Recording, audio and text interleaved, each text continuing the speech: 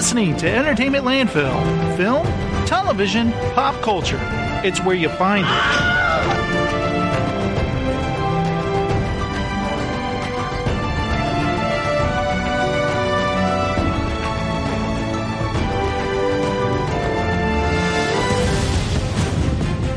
Outstanding.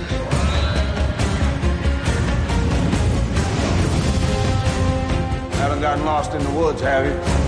Do you forget what team you're playing for? Strong prey on the weak, and nobody does a thing.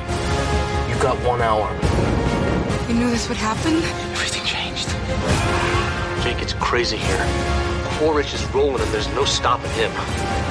We're going up against gunships with bows and arrows. Well, I guess we better stop him.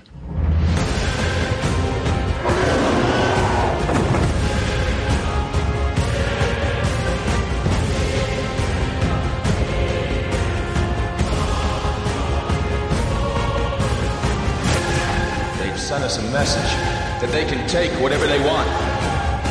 But we will send them a message that this is our land.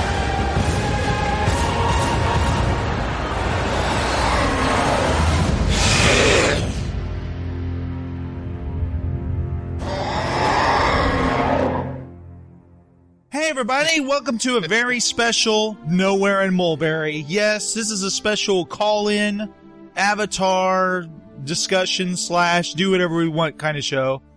Me, the J-Strum, talking to Steven, the pop culture zealot. Hey! And Mulberry Bill, the Mulberry historian. Hey, hey! Hey, I'm gonna just try something for a second. But I didn't realize how bad my voice is until I was like, hey, everybody! And I was like, I can't do it. Yeah, I have to keep muting my microphone because I'm coughing. Yeah, and you know what? If anyone's wondering, wait, why does Jason not have a voice and Bill doesn't either? They live in separate states. Maybe that's because we've been busting our asses all week doing a holiday pack for you, the listener. Right, Bill? Yes. I'm going to say we did about 6 hours worth of work yesterday. Yeah, we did. Yeah. By the end of the night, I was freaking exhausted. Yeah, I passed out right after the last one we did. You know, and my my poor wife, she doesn't understand. Why are you being so quiet? Why aren't you talking? And why aren't you saying anything? It's like, because I'm very angry with you. I've been talking for 6 hours straight, nonstop. I don't even want to hear my own voice anymore. I'm going to communicate through sign language. If I knew how to sign. Now, I also have to tell everybody that Steven and I just got back. And Bill, you just got back recently. It's been a couple hours, but we all saw Avatar today. James Cameron's new film. And you know what? I kept saying, I'm going to see it in 2D first and I'll see it 3D later. Changed my mind. We saw it in 3D, Bill. I'm so glad that you did. I was worried that you wouldn't get the whole full effect in 2D. So when you text me that I was standing outside the theater, I walked right out the exit door and I text you. I was like, oh, I gotta text Jason. So I texted you and then I was getting into the car and you wrote, I'm seeing it in 3D. And I was like, oh, thank God. Oh man. And I gotta tell you, we're going to talk about Avatar in a second, but I haven't seen a 3D film. I was thinking about when's the last time I've been and worn 3D we were glasses? discussing this. And the last time literally was when I was a little kid. I saw Space Hunter with the Rondu. Everybody remember Ron? He used to call the show a long time ago. Till he lost interest, I guess. But him and I, we were little kids. We went to the Old Town Mall in Redondo Beach and we went to see Space Hunter in the Forbidden Zone. Adventures in the Forbidden Zone. In 3D with Molly Ringwald and Peter Strauss. Ernie Hudson. And and it also had Michael Ironside as Overdog. No, not Underdog. He was Overdog. Hold on to your seat. Hold on to your date. Hold on to your popcorn. The ultimate 3D movie is about to blast off. Space Hunter. Adventures in the Forbidden Zone. The first 3D space movie. starring Peter Strauss as Wolf, an intergalactic adventurer, and Molly Ringwald as Nikki. What the hell are you? What do you think I am, you scrawny nerd bag? I'm a woman! Together, they must enter the deadly Forbidden Zone and rescue 3 beautiful women from the planet's ultimate evil, the Overdog. I like her.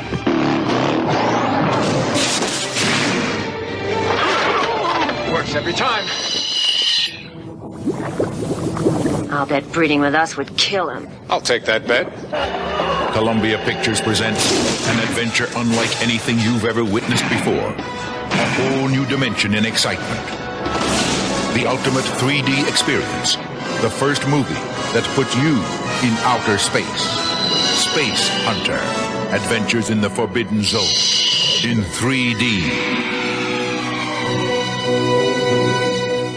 And that was that old blue and red 3D. Right. It was shitty 3D. So yeah, what I'm trying to tell you is I was not prepared for the 3D that I was going to witness today. You know, I'd seen Beowulf previously in the real 3D, this polarized lens 3D, and it was gimmicky, you know, it was the typical, whoa, something's coming at me, you know, stuff. Right. Yeah, like, but this was just, you know what's hilarious is when you see a movie that was in 3D, but it's not on TV, and you're wondering why they keep shoving things in the camera. Yeah, exactly. Like Jaws 3D is hilarious. Like I was telling him, the one I saw was Friday the 13th Part 3 in 3D. Right. Friday the 13th Part 3 in Super 3D. Join Jason in the woods on his day, if you dare. Friday the 13th Part 3 in Super 3D. Rated R. It's like, hey, you want to bite of my hot dog? Right in the camera. Whoa! Here comes the spear in your face.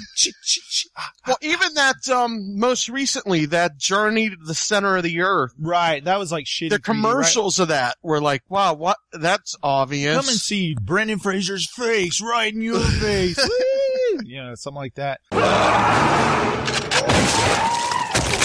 Right. That's kind of cheesy 3D. So, you know, this is James Cameron, he was doing something different. You know, Steve and I were talking about this, how this is the kind of 3D where he didn't want it to be gimmicky anymore. He was trying to show the world what 3D can be.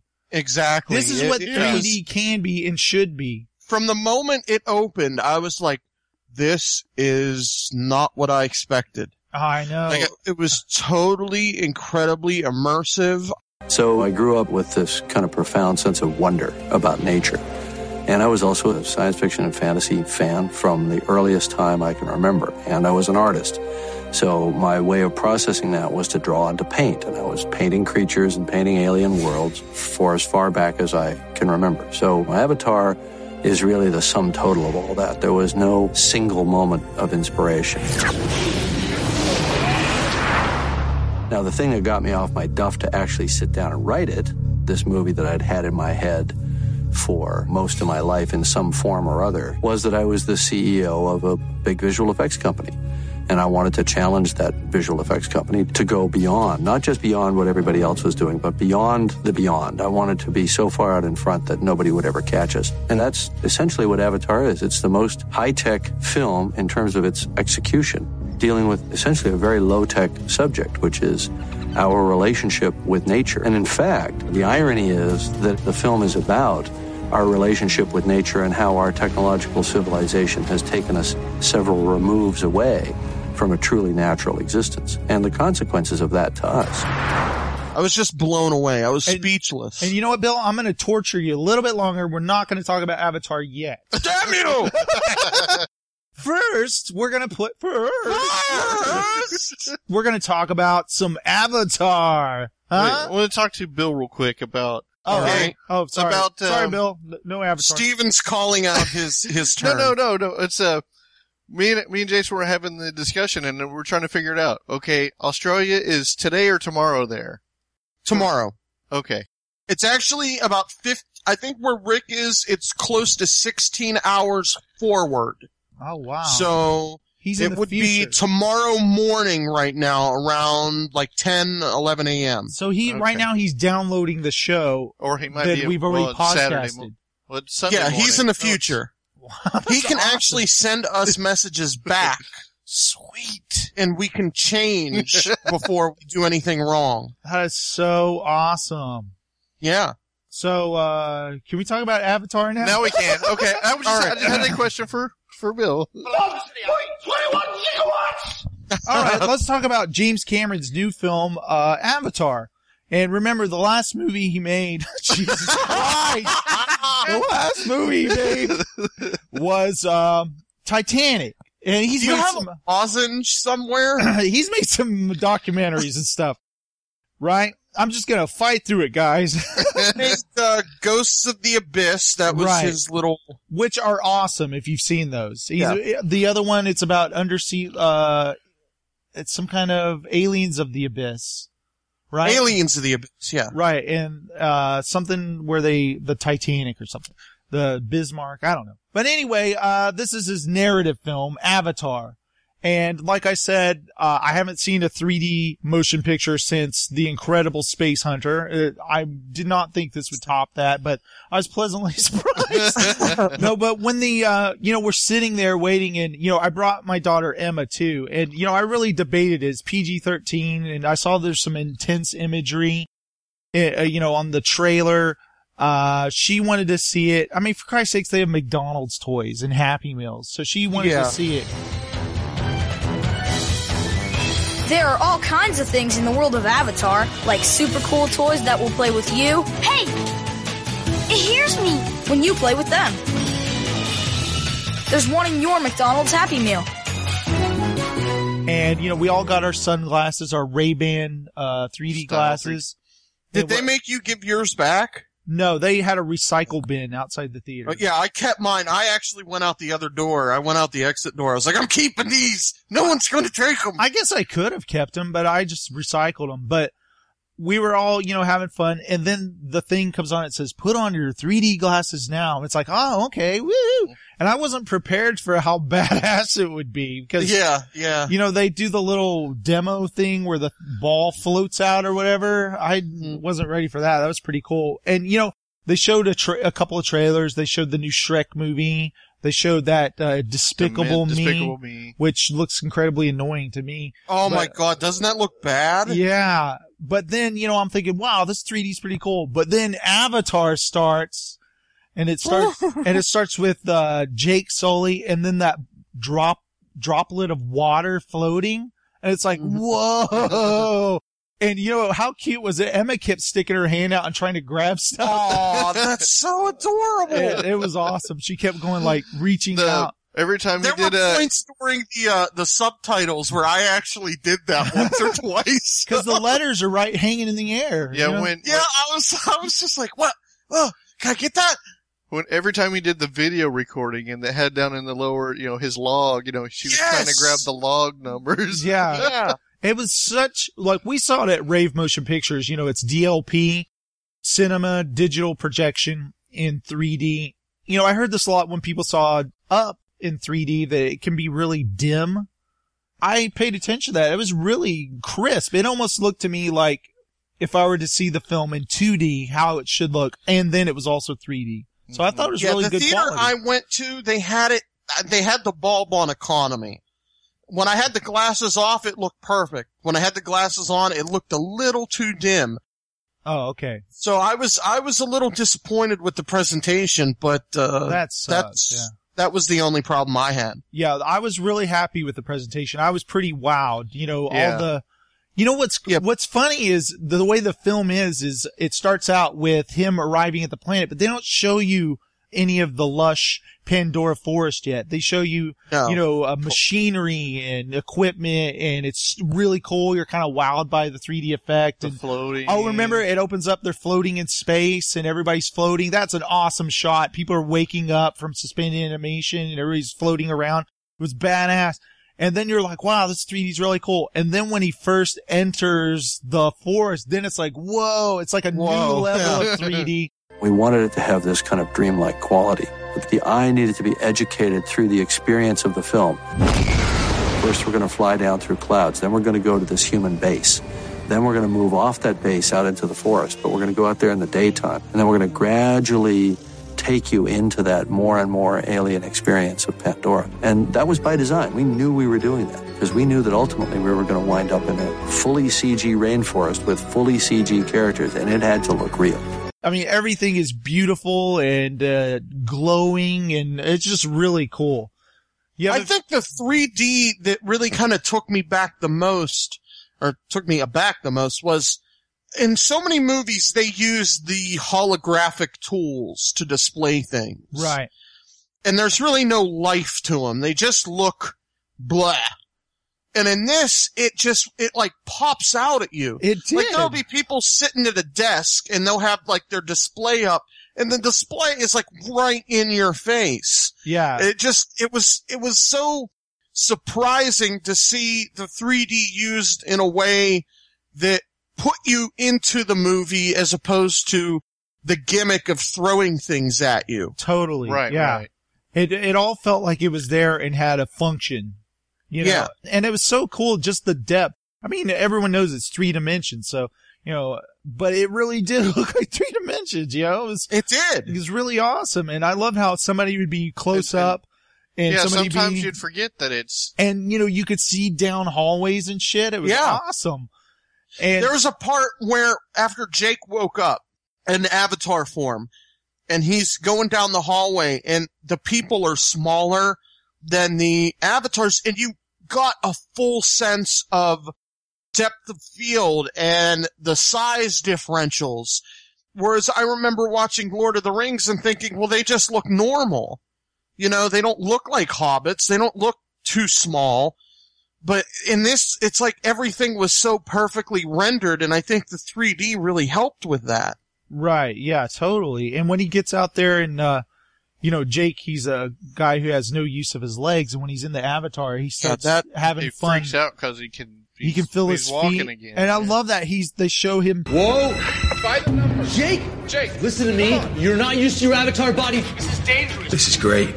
Jake, come on. They're gonna put you out. Jake, listen to me. Sit down. No. I gotta get out of these leads. God damn it! Bring that! Oh, come on. You ain't got no skills. Yeah. Oh. I don't even have to play defense on Hey, guys. Hey. It's okay. I'll get him. Jake, you have to come Jake, excuse me.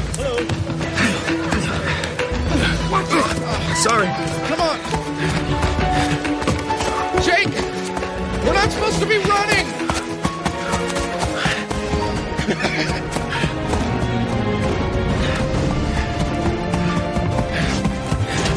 Oh, jeez. Sorry. Watch it.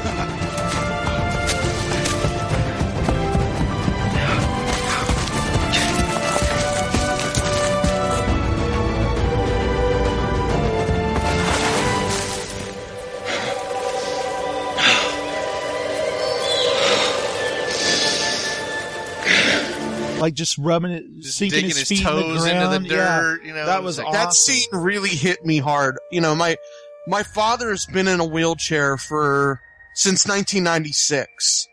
And to see him go through that every day, and then that scene, it hit me hard.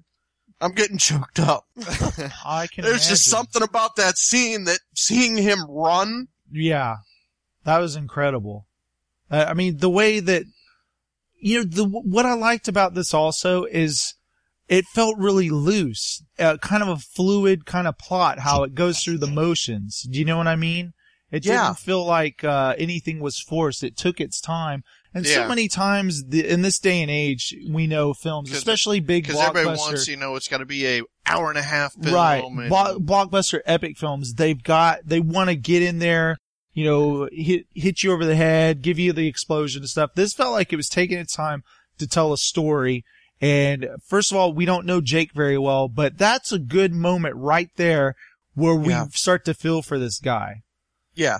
You know, and then we're with him. Okay, we're with this guy as he goes into the Pandora forest. And it lets you discover who he is as he kind of rediscovers himself. And immediately he doesn't fit in because his brother was his twin, who was a scientist who died, and it's a very expensive project and his avatar is very expensive, science and everything. And they're like, well, we'll use his twin brother to take over this because, we can't scrap this. Because their DNA will match and right. blah, blah, blah. And so immediately, like, Sigourney Weaver's character doesn't like him because he's not a scientist. He's a friggin' jarhead. He's an ex-Marine.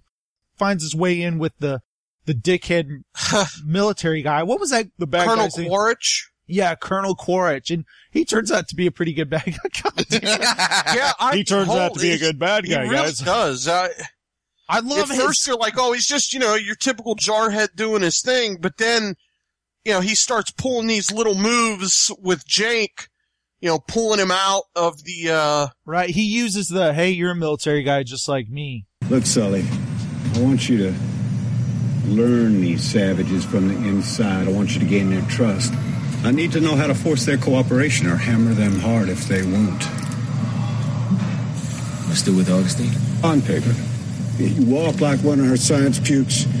You quack like one. But you report to me. We're both really manipulative asshole. And I love his scar on the side of his head. It looks like a friggin' pterodactyl scratched him on the side of the head or something. And the fact that this isn't a military operation, he's a mercenary. Right. All these guys that are there are mercenaries. They're doing this for money. Right. They're not doing this for honor or for protection. This is 100% greed. This is a huge corporate project, basically, for this rich mineral that lies in Pandora. And as we learn more and more. Some people are going to say it's corny, but I loved the use of the word unobtainium.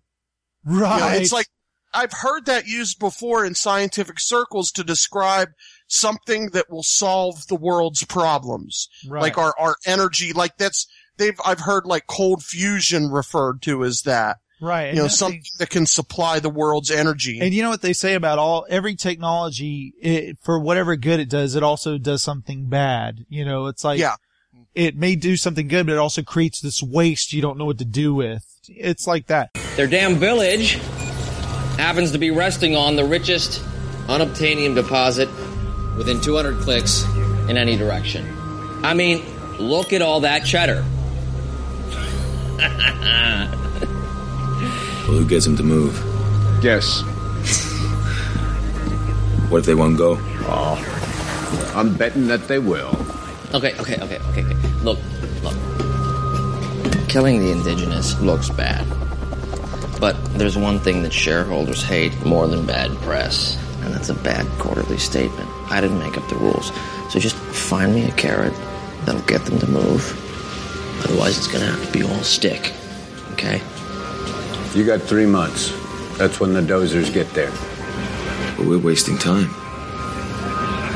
I like this guy. But when he first enters the forest and you're kind of just wowed by the 3D and all that, and I love those big hammerhead rhino creatures. Yeah. And then the other, what the hell was that? Jaguar type thing? I was like, it's a combination of like a coyote and what is a jackal, lizard, like a jackal, but also lizard. Oh, you mean the viper foxes things? Yeah, the little things. Well, I was or talking about the first creature thing? that chases them into the water. That thing first. Oh, yeah. I wish I remembered the name of it. Yeah, I can't remember the names of all these things. Thanator is the king hell predator of Pandora. I visualized it in the writing as a 6-legged, armored, panther-like creature. You have like big teeth and this sort of muzzle that comes forward. And Jim had been very clear about a certain aspect that he wanted, which is this fleshy kind of pads, right, that lie flat, except as a threat display. When it's about to attack, they flare out. Again, that all pretty much comes down to Jim and his sketches. I think it went through some detailing passes, but pretty much that's his creature. Because they're great names. Just that sequence where it starts chasing him, it's just like, whoa, and you're just, I kept like leaning back further, just because it was a big widescreen, I'm just soaking it all up, but it felt like it was right in front of me. Like, this is what's so cool about the 3D, because I would sit forward, like lean on my chair, and I would lean back, but the 3D never changed or anything. It always felt like it was right in front of me. I really liked that effect. I thought that was cool. Well, what's funny is you mentioned leaning forward. We're in these big theater seats, The place I went, similar to the rave, it's the kind you can like lean back and really just kind of relax. I found myself sitting forward and like leaning on the seat in front of me to like really, to like get my face like totally in it. Yeah. As it was happening. Well, I was leaning all the way forward during the last part of the film. Yeah, the finale. Oh yeah. We'll get to that later, but yeah, I was definitely holy shit. And I literally was saying, holy shit out loud at times. Holy Because every once in a while there'd be a shot where something would happen and I would be like, whoa. I had the group of 6 children sitting next to me. It was horrible, Bill. Have you ever done this? You arrive to a movie early, the whole aisle's empty. Finally, the movie's going to start in like 2 minutes. And all of a sudden, pouring in. It's just a the bunch little of kids. It's like the movie had started, and Jake's floating, and I hear one of the kids, "When's the movie gonna start?" This is just another preview. And the other one goes, "No, this is it. No, this is Avatar. Shut the hell up." That's why I went to the first showing of the day, the 11 o'clock showing, guaranteed no kids. What did you Except think? there was kids. What is the girl's name? Natiri? Yeah, Natiri? Yeah. Right. What do you think about her reveal there when she's following Jake? First of all, he gets that was separated. awesome. I thought that was really cool. Yeah, I loved the, she's like, you're like baby. Of it. You're like baby. I thought it was you great. made too much noise walking through And she just says, you're like baby, whenever he starts to get into some kind of trouble. Like just watching that was over so him. great, and it was so descriptive of how disrespectful he was being to the environment. Hey, slow down. Wait, I just want to say thanks for killing those things. Ah! Damn! Don't thank. You don't thank for this. This is sad. Very sad only. Okay, I'm sorry. Whatever I did, I am sorry. Well, this is your fault. They did not need to die. My fault. They attacked me. How am I the bad guy? Your fault! Hey, woo. Your fault. You're like a baby, making noise, don't know what to do.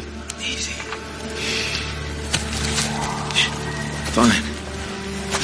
And like the way the first thing she does after she gets rid of those viper things is throw the pole with the burning stuff in the water. Like, what the hell are you doing? Like, how dare you burn a fire? Then you realize everything's bioluminescent. You don't need fire in this environment. Right. All you gotta do is touch things and it glows and stuff. And as it's getting dark for the first time in the jungle, Jake lights a torch, and we play the whole scene sort of torch lit, so you don't give away the bioluminescence. And there's a moment in the film where Natiri takes the torch and throws it in a river. It's almost like opening the door to Oz. The torch goes out, and you see the bioluminescence for the first time.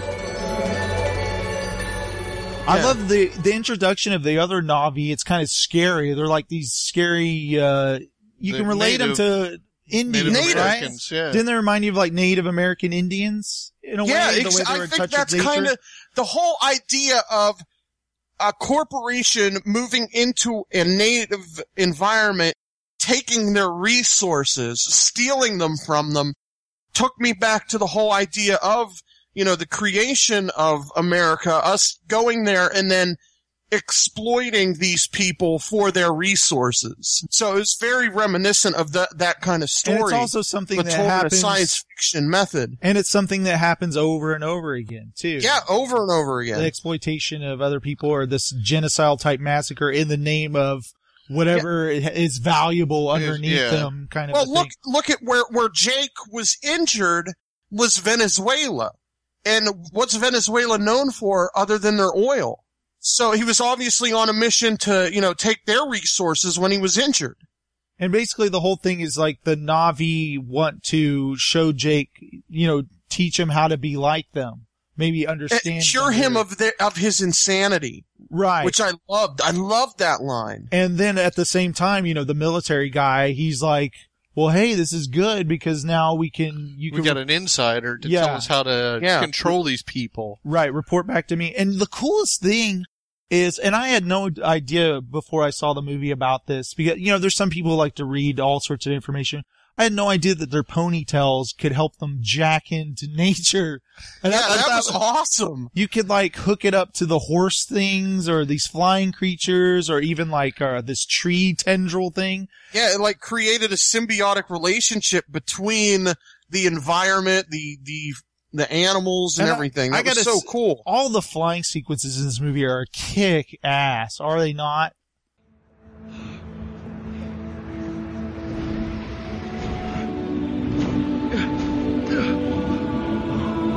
That's it.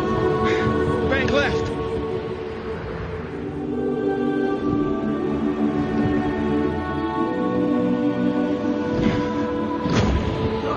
Level out. That's it.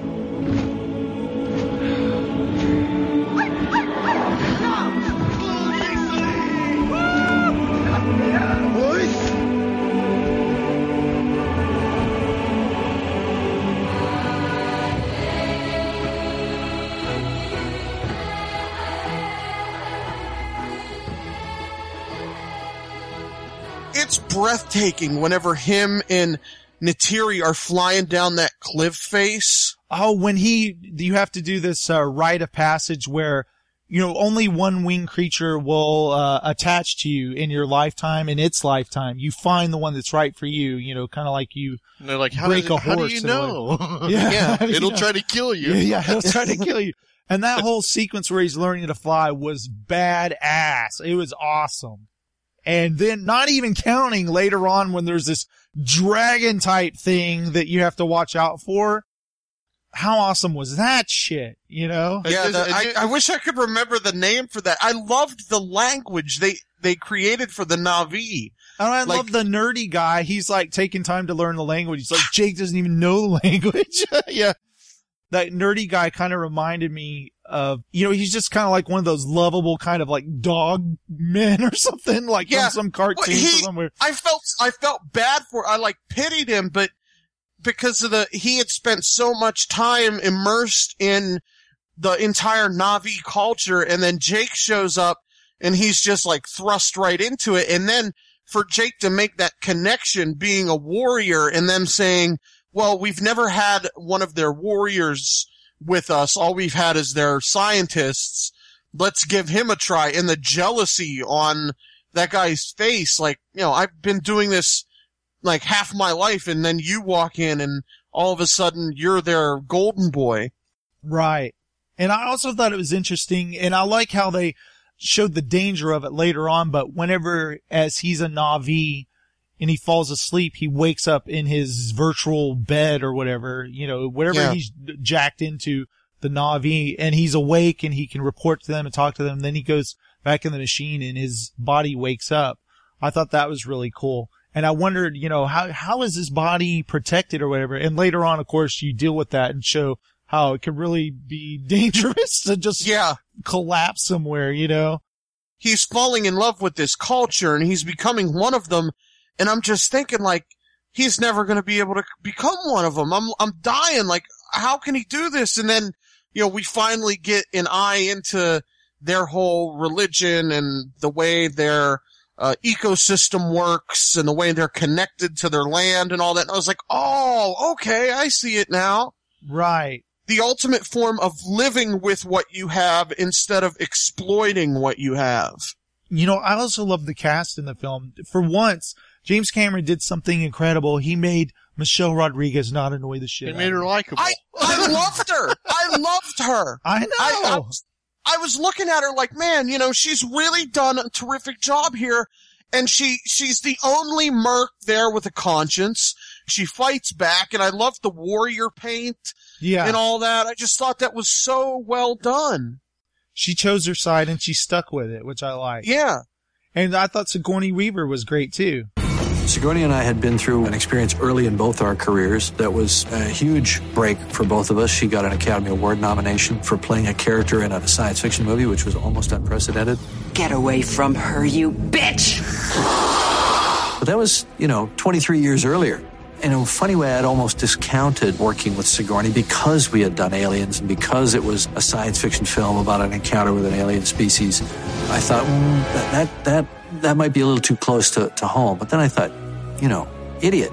She's perfect for this character. She can do an amazing job with Grace Augustine, and Grace Augustine is not Ripley. Frankly, it's thrilling to be working with Jim again since we did Aliens, but also to be in the first movie he's wanted to do since Titanic, and to see how excited he is about the writing, the shooting, the this, the that, the joy he has of working on this finally. He's quite unique, I think. Really unique. And I just felt that there was an interesting spin on her being involved in a story in which we are the aliens. The word alien is used in the film. It's used by the Na'vi, speaking of us. When Jake finally emerges from that building and that stupor, and he sees her and she's kind of smiling at him when she realizes that, you know what, I think this guy can handle it. Hey, Marine!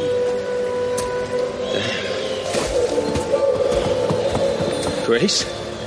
Well, who'd you expect, numbnuts? Think fast. Motor control's looking good.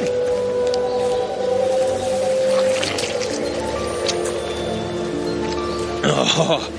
Yeah. And it was so well done. The features, I never once during the entire movie thought, oh, this is all CGI motion capture. Right. Not once. I totally believed it. I gotta honestly tell you, I did not have a single cynical moment in the movie. I wasn't like, come on, or anything. The dialogue didn't bother me, none of it. I was trying to be critical at points, and I honestly wasn't. My only come on is kill the colonel. Yeah, kill this bastard already. And you know what? Come on, kill him already. When the bad stuff starts happening, Bill, like they mow the tree down and they that killed me. I was just like, oh, you son of a bitch. And the way it's so casual. He's drinking the coffee. Yeah, he's just like, hey, maybe I'll be back in time for lunch.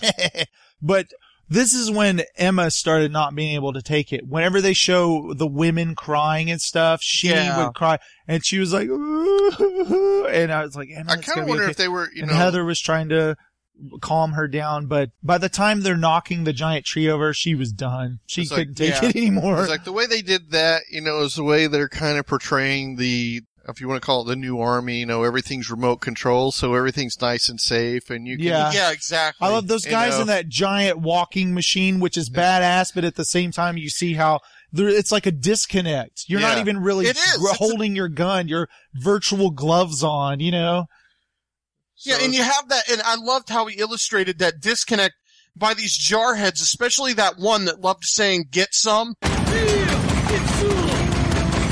Yeah. Come get some. Get some. It was just like, you asshole. And Do you have any idea what you're doing? And it doesn't matter how much they say if they're there in a peaceful mission, they just want to get things done. These guys are itching to kill something. Yeah, they're all sociopath maniacs. They're strapped with all these weapons and missiles. They can't wait to blow some shit up. Well, it's like, you got that from the colonel whenever he's like, dude, I'm connecting with these people. Well, you got like 3 months and that's it. Boom, cut off. We're going to kill them regardless. Yeah, we're going to get rid of them.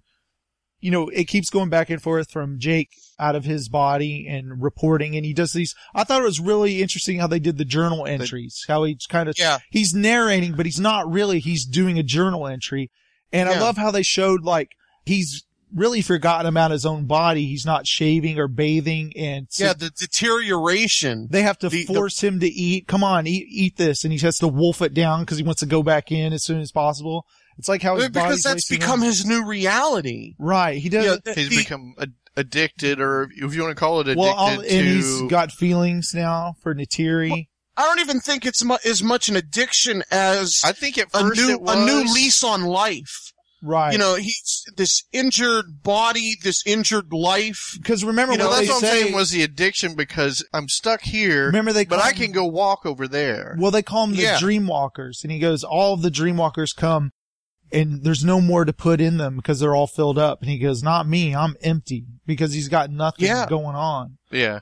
And so basically he's immersed himself in all of this. And what's interesting is when you see his relationship with all these people, you really start to relate to him with them. And so when he kind of breaks their heart, it breaks your heart to see how they're angry with him now. Because really he is put in a situation where he can't not look like the bad guy because he's a human, just like the other. It's like he's got privileged information from both sides, and he's not sharing with either one, really. He's sharing more of their information with his human culture than. How about that moment when him and Neytiri express their love for each other and they lie together, and the next day she wakes up and that big machine is going to run over them, and he's not in the body. They show him outside, and that's when he's wolfing down the meal. That's when he's shoving the food in his mouth. And he's like, come on, I want to go back in. No, you got to eat something first. You're like, come on. She's like, wake up.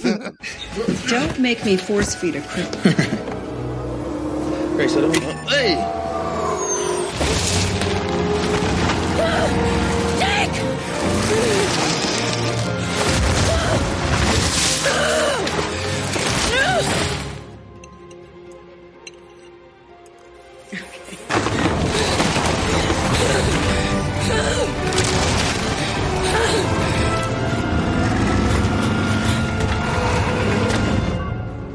Here, I'm done. Let's go. And when was the last time you took a shower? I don't need a shower. Jesus, Marie.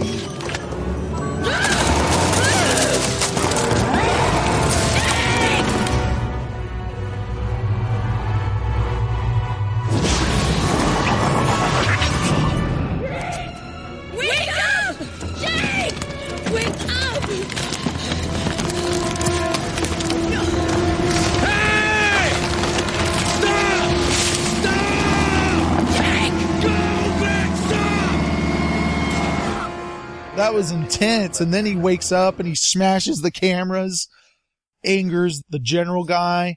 Quaritch. And you know that big dragon thing, how she said only 15 in their... Five, yeah.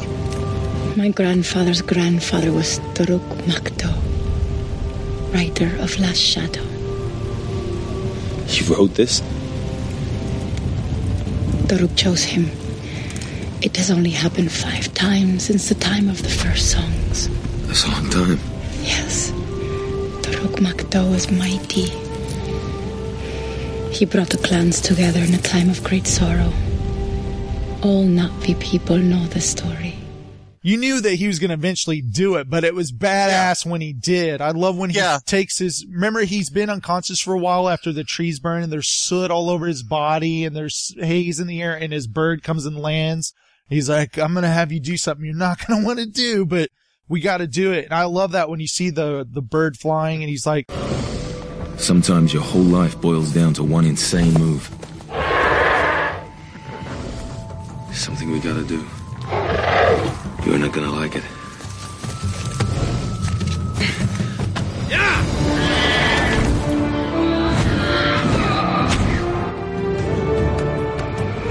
The way I had it figured, Toruk is the baddest cat in the sky. Nothing attacks him. Easy boy. So why would he ever look up? But that was just a theory.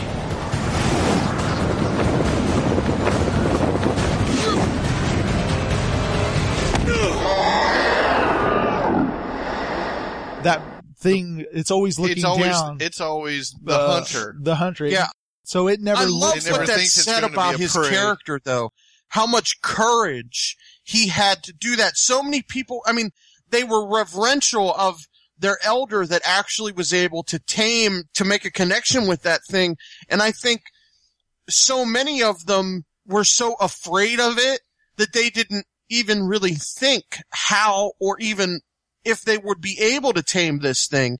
Yet he had so much courage and he was backed into such a deep, dark place that he made it so simple.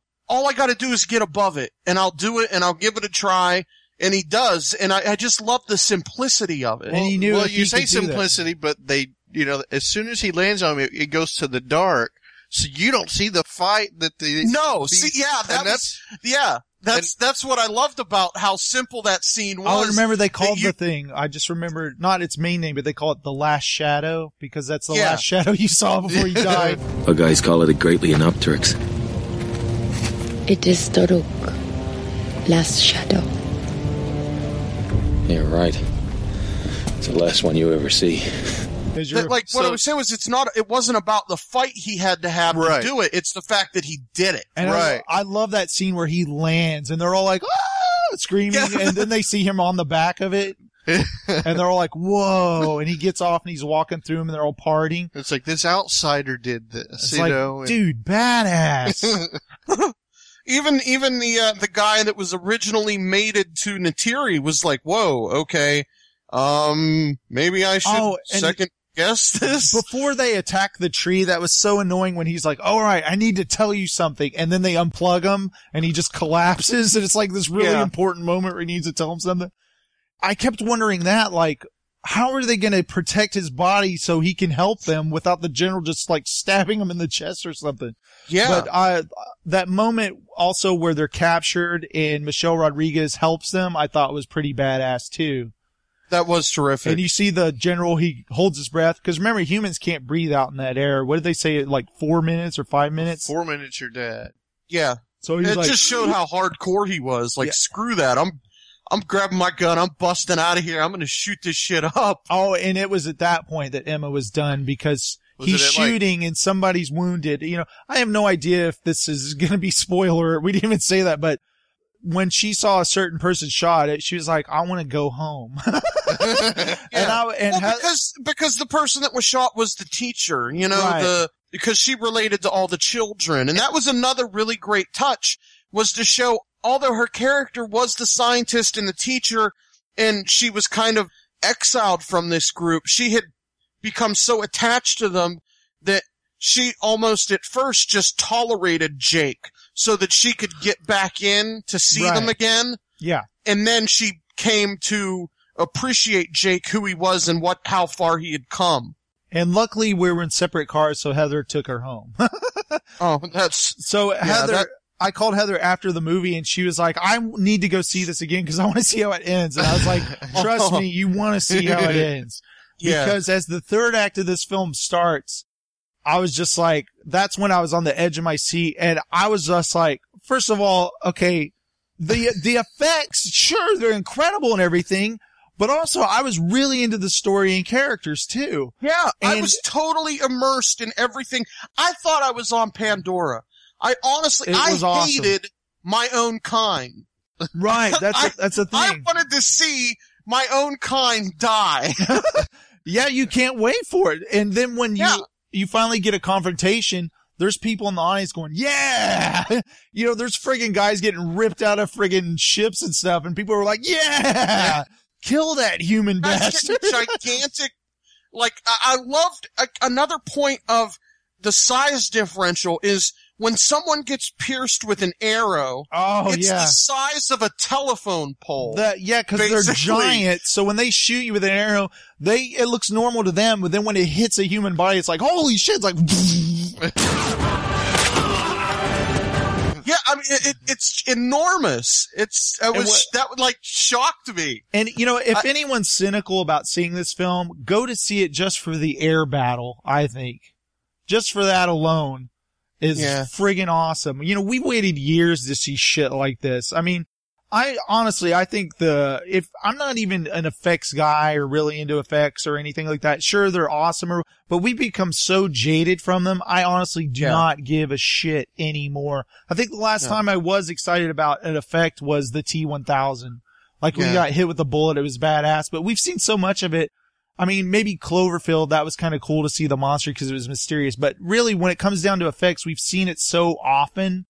That we're jaded. And you've seen it done badly and exactly, Stephen. This week, Jason and I, you know, doing what we did, we talked a lot about the uncanny valley. That point where humans, the brain can interpret what's real and what isn't in CGI.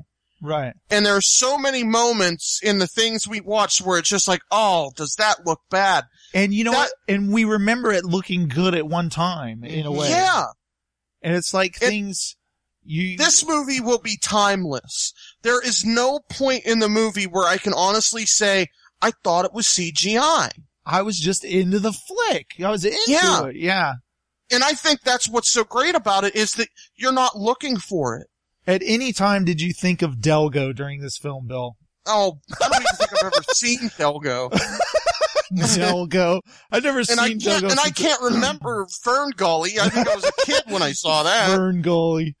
I'm sure Don Bluth doesn't mind. Maybe he got some rentals out of that. But yeah, really.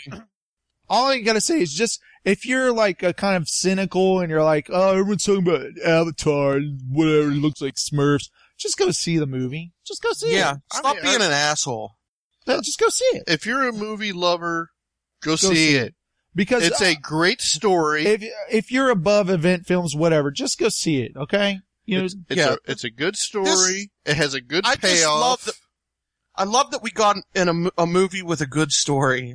This isn't like some movie. An event film with a good story. And it's not some film that was greenlit. You are going to have absolutely no voice at the end of this show. Yeah. It's not some film that, damn it, it's not some movie that the studio greenlit last year and they rushed it to production. James Cameron has This is not Wolverine. He's been growing this thing. Good Lord. Until it's a giant mighty oak, okay? He's waited.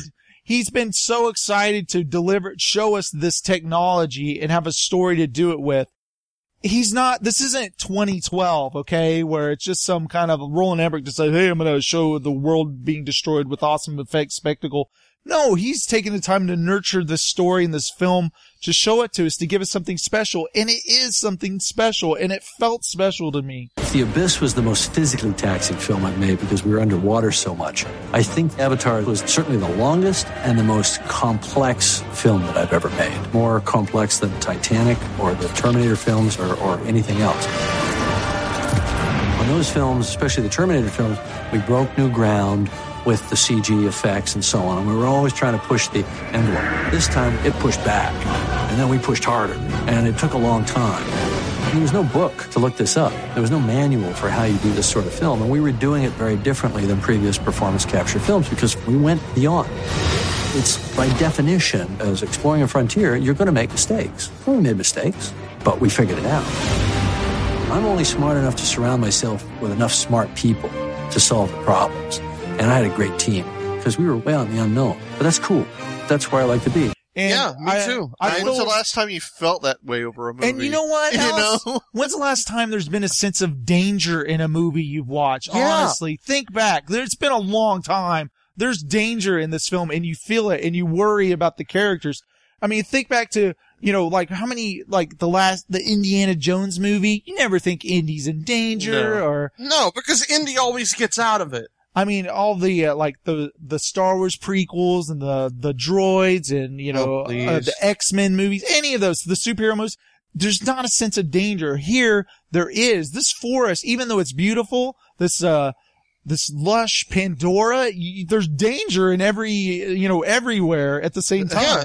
And it's just like the opening part with Jake. It's so well illustrated that, you have this big monstrous creature and they're like, stand your ground, but then he gets so cocksure and he's like, well, what about this other thing? Should I run or not? And it's he runs away from it and then he gets away from it and then it's something else. I mean, everything wants to kill you. And let me tell you this. I was thinking of, afterwards, like a movie that's tried to show us that, but kind of failed. They tried their best, but the effects don't work for me, and that's King Kong. Yeah, you're right. Then that Scary Jungle, the effects don't mesh well for me. They call too much attention to themselves. And I think in this movie, it pulled it off, that danger. Well, you know what? It's almost too outlandish. Like, Peter Jackson just went too far with it. Right. If he would have pulled back a little bit, maybe. But it just got ridiculous. Like the whole scene with the stampede of the T-Rexes and all that. It got to be a little much. Yeah. The climax to this film is definitely a climax. Am I right? It is. And it sets up more films so well. If we just get into the whole battle, like the war, basically, and how that came together, and you see losses and you see characters you care about in peril, and the anger in Jake when he is, when he's got those grenades, Bill, and they show it in 3D, I was like, yeah. When he, when it flips the things off of the grenades. and they come flying at you, I was like, badass! Yes. It's Sully.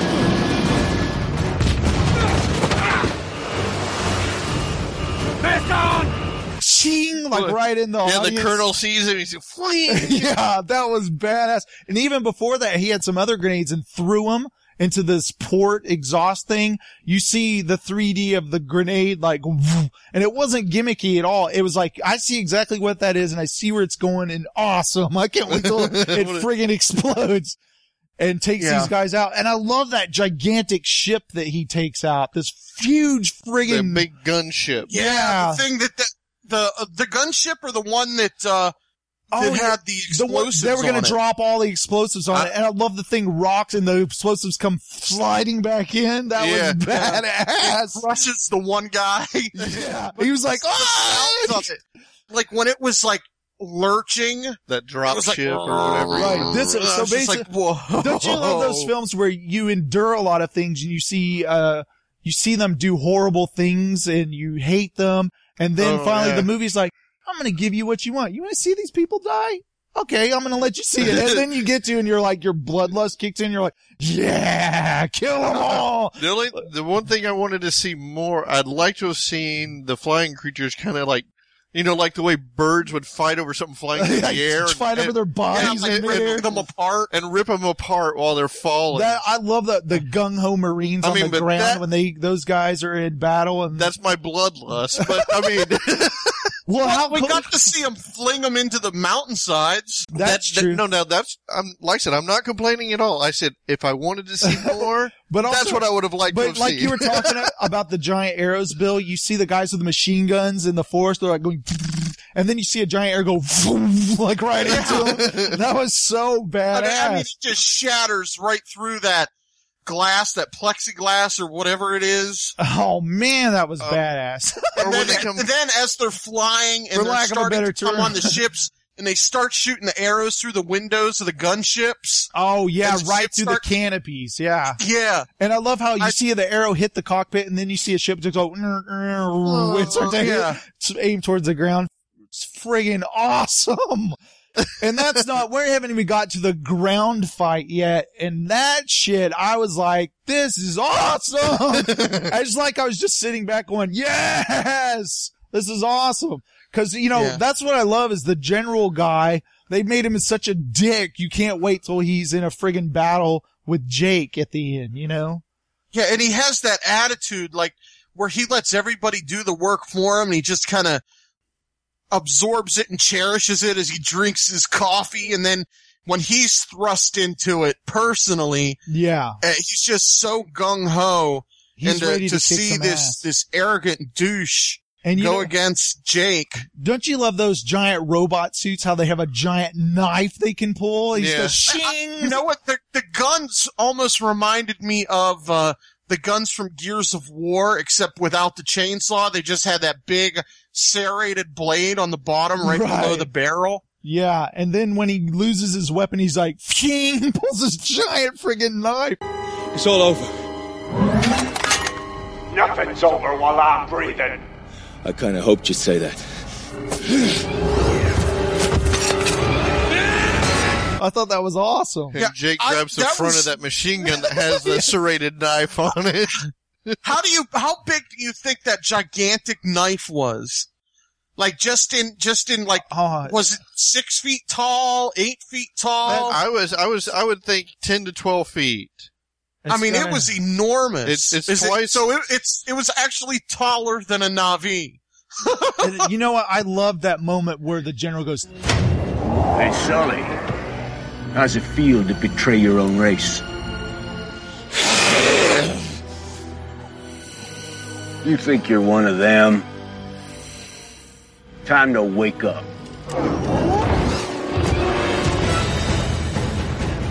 and then he turns towards the trailer thing, and you're like, oh shit! Because I'm in there. His frail little body is inside that thing, and he opens the wrong one at first. He goes, and remember the air when it gets in, it's poison, and it's like creeping in through the windows. That they made that so tense, didn't they?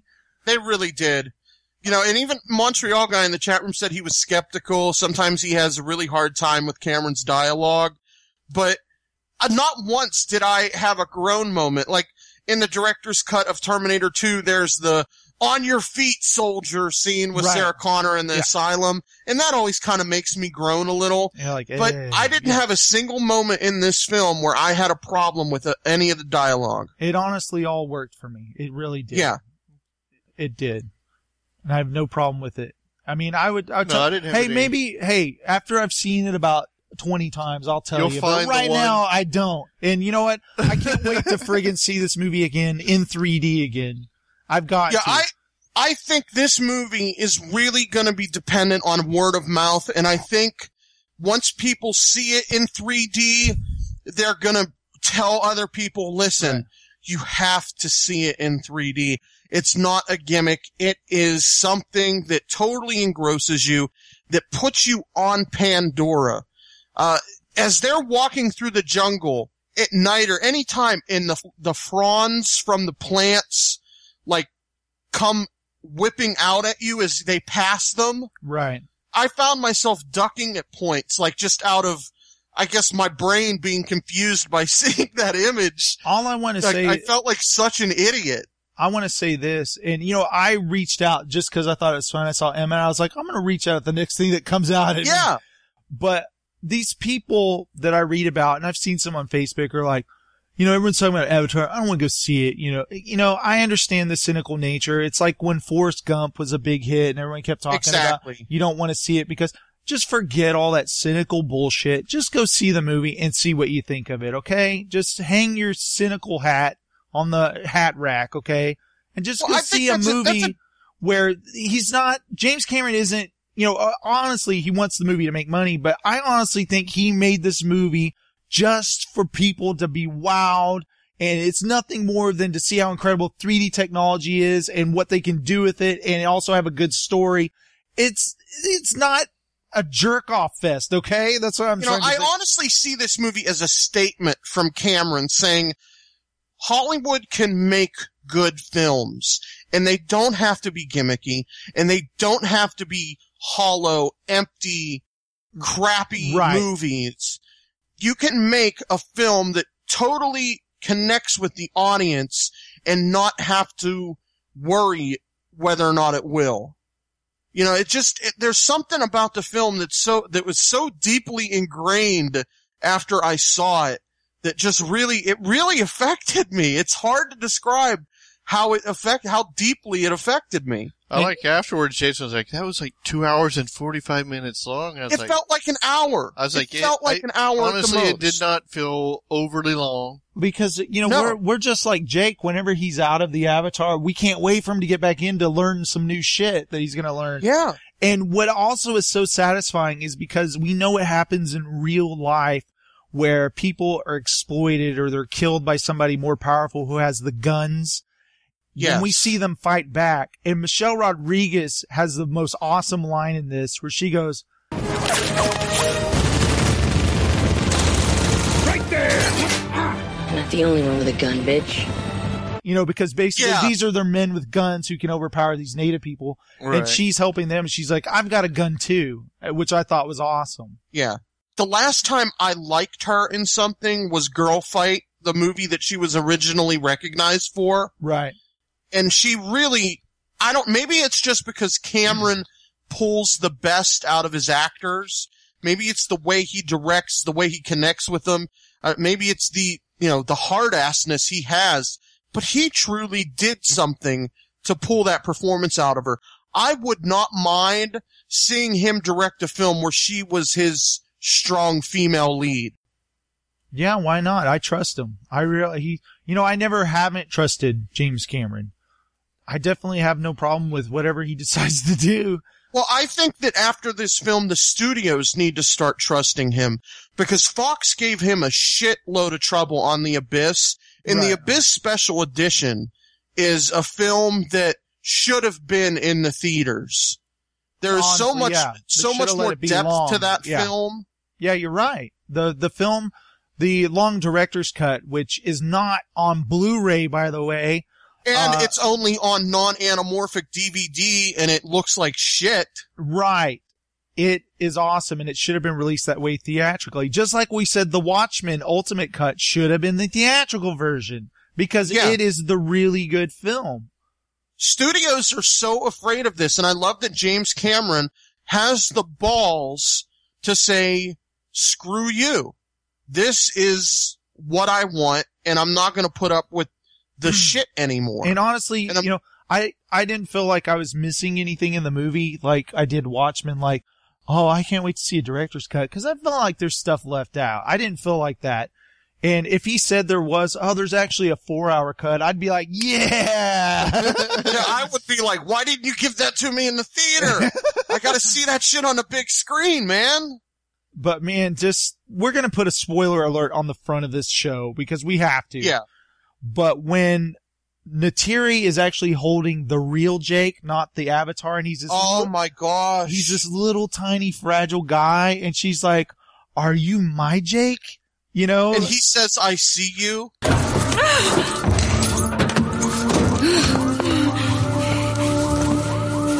Jake! My Jake!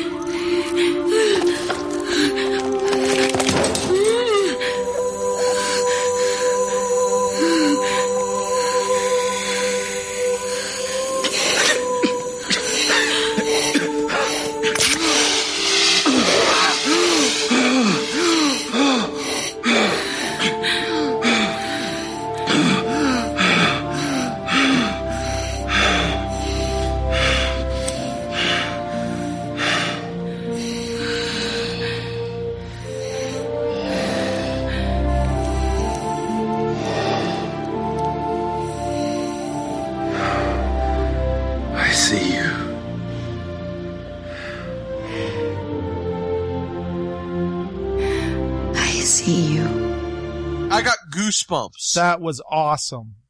And she's so big and he's so small. It was like a child. Yes. She was like a child. It reverts back to that first line whenever they meet and she says, you're a baby. Yes. You're just a baby. It was awesome. He's a baby, like, getting into shit. Stop getting in the shelves. But, I mean, what more can we say about Avatar? It really blew me away, where I can't wait to see it again. And it's been a while since I've seen a film where I've just got to get back to the theater. I gotta jack into my Avatar. I gotta get back. As I was leaving the theater, I almost just went right back in.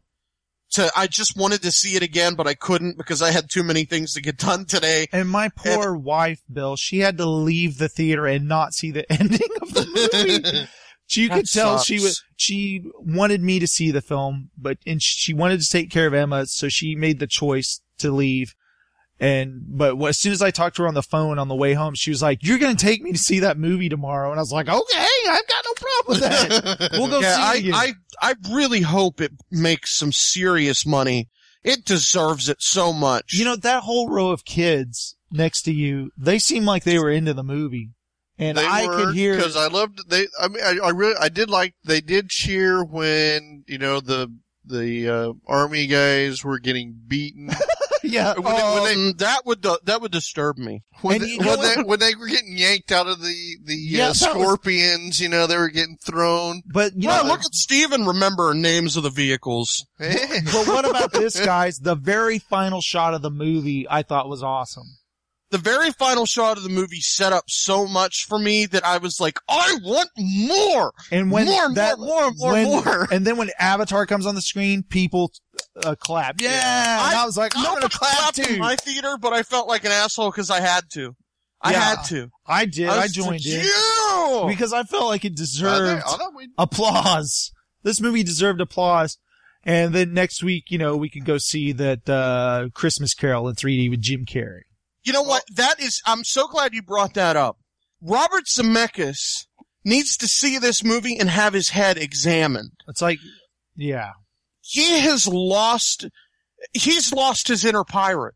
Yeah.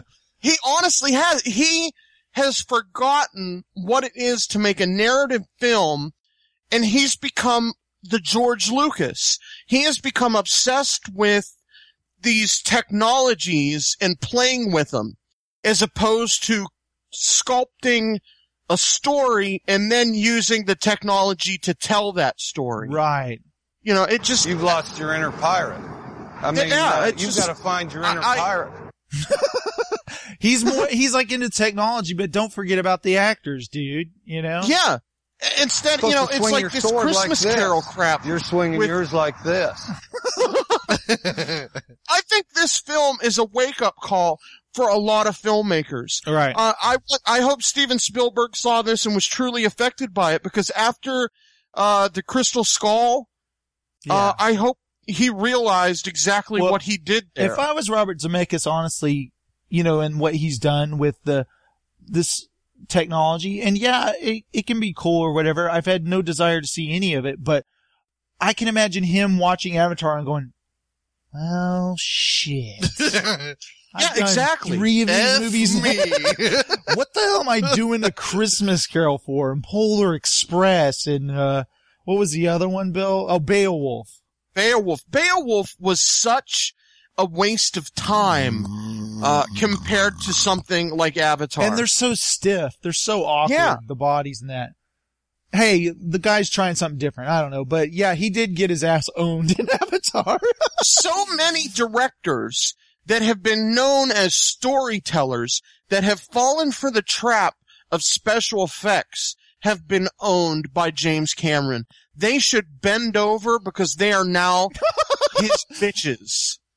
Honestly, they have no right to even I will never forget an excuse for what they have pumped out. I've to what James Cameron has done. I've worshipped James Cameron for so long. I remember reading this quote from him a long time ago. He said when he saw Star Wars, he was pissed because he wanted to do that first. And I think it's taken a long time, but he doesn't need to worry about that anymore because he's kicked some ass with this film. You know what I mean? And he has kicked an unholy, ungodly amount of ass. And I keep looking at Jason's Christmas tree, and the Avatar is sitting on a branch blinking. I have a McDonald's toy. It's Jake Sully. Oh, I gotta go get that. Whenever you talk, he lights up. So we're like talking about Avatar, and you see him just blinking away. Every time we talk, I just keep looking up. And his face well, is blinking. I am in the chat room, and there's a lot of people asking for the phone number. They really want to call in. Okay, everybody, here's what we're going to do. We're going to take phone calls. Bill, we're going to open the phone line. I'm not saying lines. It's not plural. It's one phone line, okay? Yes. So there's no hold. I want everyone to know there's no hold. So basically, if you call and I don't answer, it's because I already have somebody else on the line. So don't call back. It means all our call back after we're done talking. It means all our line are busy is what it means. Hello? Hello. We have someone on the line. Hello. How are you? Hey guys, how you doing? It's Hicks. It's Hicks in the chat room. Okay. Hicks. Yeah, Hicks in the chat room. Hey, what's up, Hicks? Nothing. I just want to wish you guys a Merry Christmas, Happy Holidays. Well, thank you very much. Same to you. Did you see Avatar today? Oh yeah, man. Went to check it out. Saw it in 3D. It was pretty awesome, I'd say. It was pretty amazing. I was very impressed. Yeah, can you tell we only talked about it for an hour? You know, I want my dad to see Avatar too so bad because when he saw the trailer to Avatar, and I said, Dad, what do you think? He goes, I think James Cameron has lost his mind. And I went, what? So that's what's so great about it. Maybe that's exactly what James Cameron needed to do. So I want to know what he thought. More people in Hollywood need to, if this is the outcome. Yeah. You guys got a hell of a show. I listen to you every week, and thanks. You guys make me crack up. So thanks. Keep up the good work. Steven's the funniest, though, right? Steven's the killer of comedy. I like Steven, man. He's pretty cool. So you have no problem with the breathing, right? The breathing. Nah, man. I wouldn't even. Don't change it, man. Just leave it. It's pretty funny. I like it. Don't change a thing, Steven. I won't go changing to try and please you. Except you actually should go to the doctor. Except I should, so I can sleep well. All right, man. We got another phone call. I'll let you go so you can get somebody else on the line. All right. Thanks, Hicks. Thanks a lot, buddy. Okay, guys.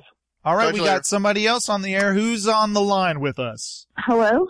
Hello. Can you hear me I okay? think we know this voice. Hey, guys, it's a female. Hey. Hi, welcome to Nowhere in Mulberry. How can I help you? Yes, you were talking about James Cameron. Can you tell us more about your trip to California when you were a young man and went to the T2 convention? Yes, that is right. In my younger days. You went to a Terminator 2 convention? Yes. I live here in Texas, and in California, they were having the first ever Terminator convention, and James Cameron was going to be there. Also, Arnold Schwarzenegger, Eddie Furlong, and Stan Winston. But I was telling my wife this, which is kind of funny that how does this girl know to ask me this? Maybe it's because it was my wife, Heather. Thanks for calling in. I'll take my answer off the air. Thank you. Oh, okay. And we are taking donations. Yes. Right. But I was in a room with James Cameron and Arnold Schwarzenegger, and I was like trying to get a picture of James Cameron. I didn't give a shit about Arnold Schwarzenegger. And James Cameron gave a talk about making the movie and all that, and I was just, oh man, it was the greatest day of my life, man. Because James Cameron, I can't even tell you how much of a James Cameron freak I've been since the Terminator, and then Aliens, and probably the year before The Abyss came out. I was like, James Cameron won't shut up about it. Everyone, please don't ask Jason anything about James Cameron because he won't shut up, kind of thing. And you've even said on the show that you used to carry the novelization of The Abyss around with you, and right? And this is a true story too. My first ever date, we went to the movies, and when we came out, this lady said, "Hi, we're having screenings of this movie, and we would like to know if you're interested in seeing it and answering some comments." And I said, "Well, what movie is it?" And she goes, "It's James Cameron, the director of Terminator and Aliens. He's doing this movie called The Abyss." And I was so excited that I got this pass to see the movie that I blew off my date to go run home and tell my buddy Ray about it. I think Vanessa's talked about this is Vanessa's friend that I blew off, and I'm really sorry about that. But James Cameron, I'm sorry. He's better than girls. I'm sorry. What? What am I talking about? But anyway, what happened is karma got me, and they canceled the screening later, and the girl wasn't interested in me. But we got another phone call. Let's check this out. Hey, you're on the air. Hello? Hello? Who's on the air with us on Nowhere in Mulberry? This is Ross. And Adam. Hey! It's a duo of hilarity. I can't believe it. I'm actually talking to you guys. This is incredible. How about that technology, huh? It's amazing these days. It's fancy stuff. I'm telling you. Absolutely. It's all aces, guys. Hey, it's Mike Spangler, guys. This is a treat. It's the cat's meow, see? It's a trifecta of comedy now. Hey, Bill, I was just wondering, did you like Avatar? I hated it. It was terrible. Hey, that actually dances with Smurfs. Looks like World of War crap. Hey, oh wait, hold on. I got somebody else here real quick. Hold on, he wants to talk to you guys. All right. Good Lord. Hey guys, yeah, did I ever tell you guys about the time that Jimmy Fallon came to my club and he stole my cash box? No! Oh my God! Is this Antibert on the line? Antibert? Yeah, I figured it's time we bury the hatchet. Oh, well, that's nice of you. Are you inviting us back? I'm just kidding. You guys suck. Oh, damn it. That was fished in there, Bill. Totally got me. Hey, wow, don't I miss that guy. You guys like my... How does my Antibert sound? Is it pretty good? Oh, it's fantastic. Yeah, and you know, know, uncanny. When I was updating the old feed, Mulberry Old School, and I was doing descriptions on the old shows, I was so disgusted by the TRX year that the way we'd open each show and it'd be like, hey, and we'd have that little TRX thing. Oh, it made me sick to my stomach. I especially like Bill's promo. Oh man. Oh yeah. Oh, the one with cake in the background. I think so. Yeah. I think it was funny because I made that and then Chuck came out and they used the same instrumental part of Short Skirt Long Jacket from Cake. Hey Talk Radio X listeners, it's Bill from Nowhere in Mulberry. At Nowhere in Mulberry, we're just a couple of friends discussing what we love.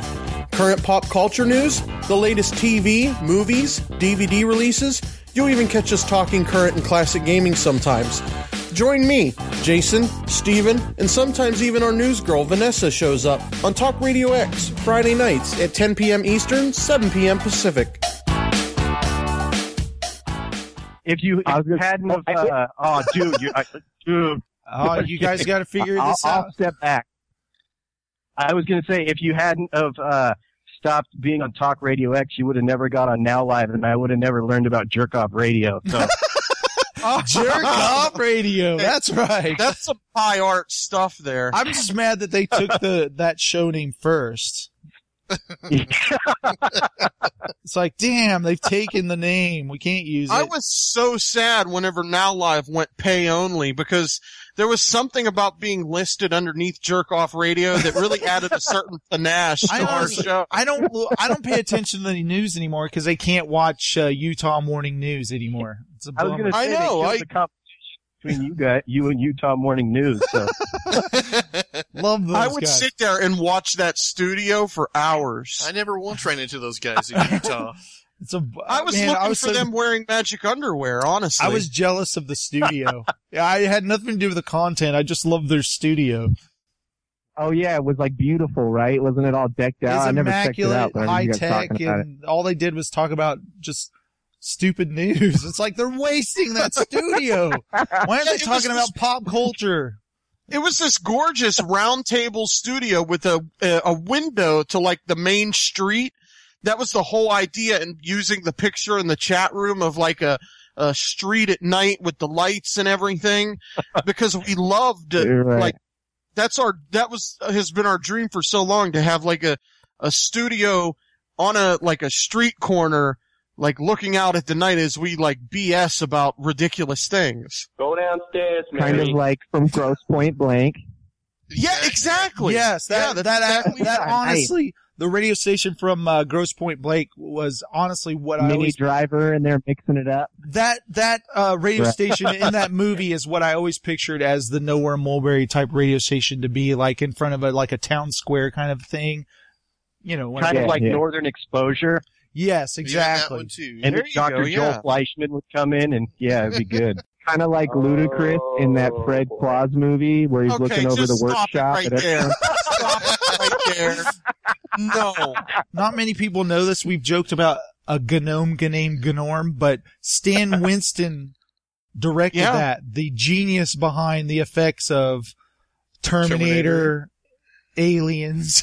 You know, the James Cameron's buddy for years. Skeleton in their closet. And you know what? I remember now at that same Terminator convention, he plugged a gnome named Norm, and he said it's actually pronounced a gnome named Gnorm, and everyone in the audience went, like groaned, and it's like, dude, Stan Winston's bombing.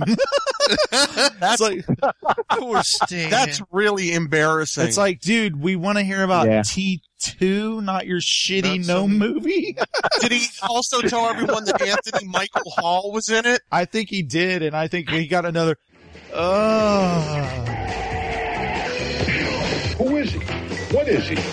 From special effects wizard Stan Winston, the man who created the dinosaurs of Jurassic Park, comes this outrageous adventure for children, starring Anthony Michael Hall, Claudia Christian, Jerry Orbach, and introducing a gnome named Norm. Right, I'm going to stake out with a gnome named Norm. Gnome. The Adventures of a Gnome Named Norm, coming soon from Polygram Video.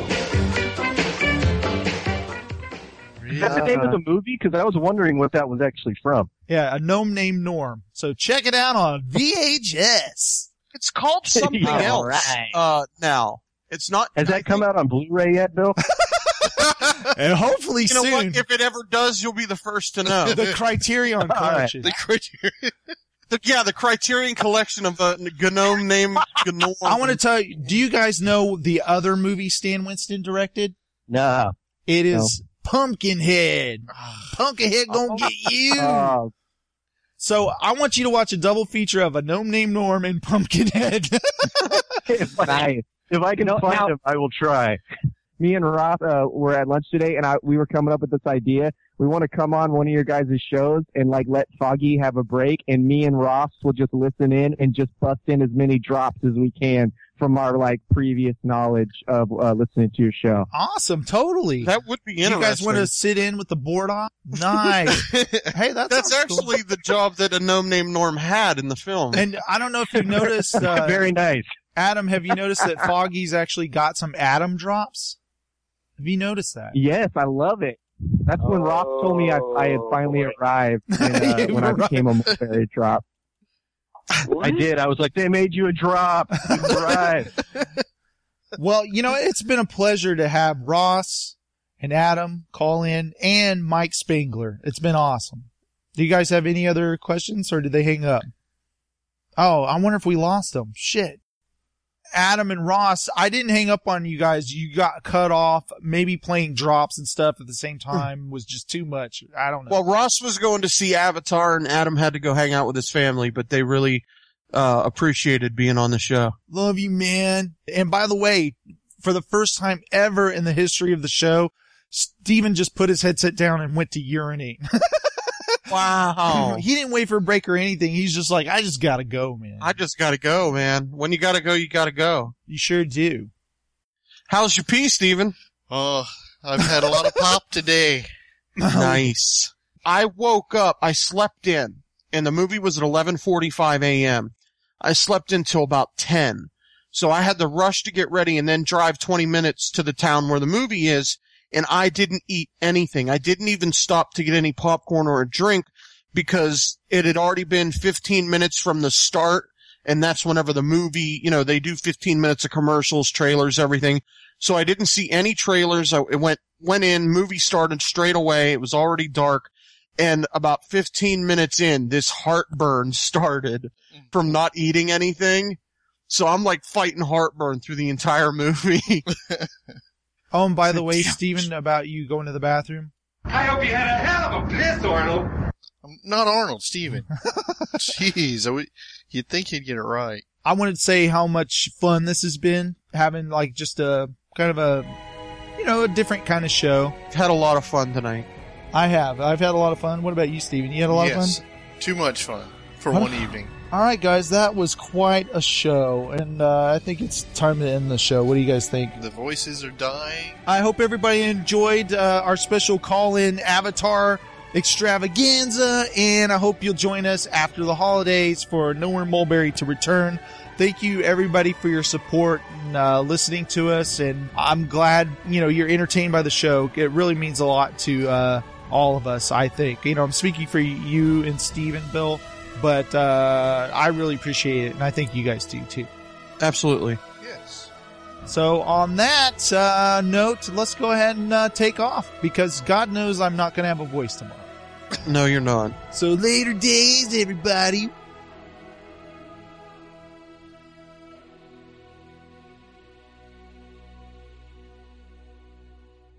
Oh, bitch, and is this in 3D? No, but your face is. This is podcasting.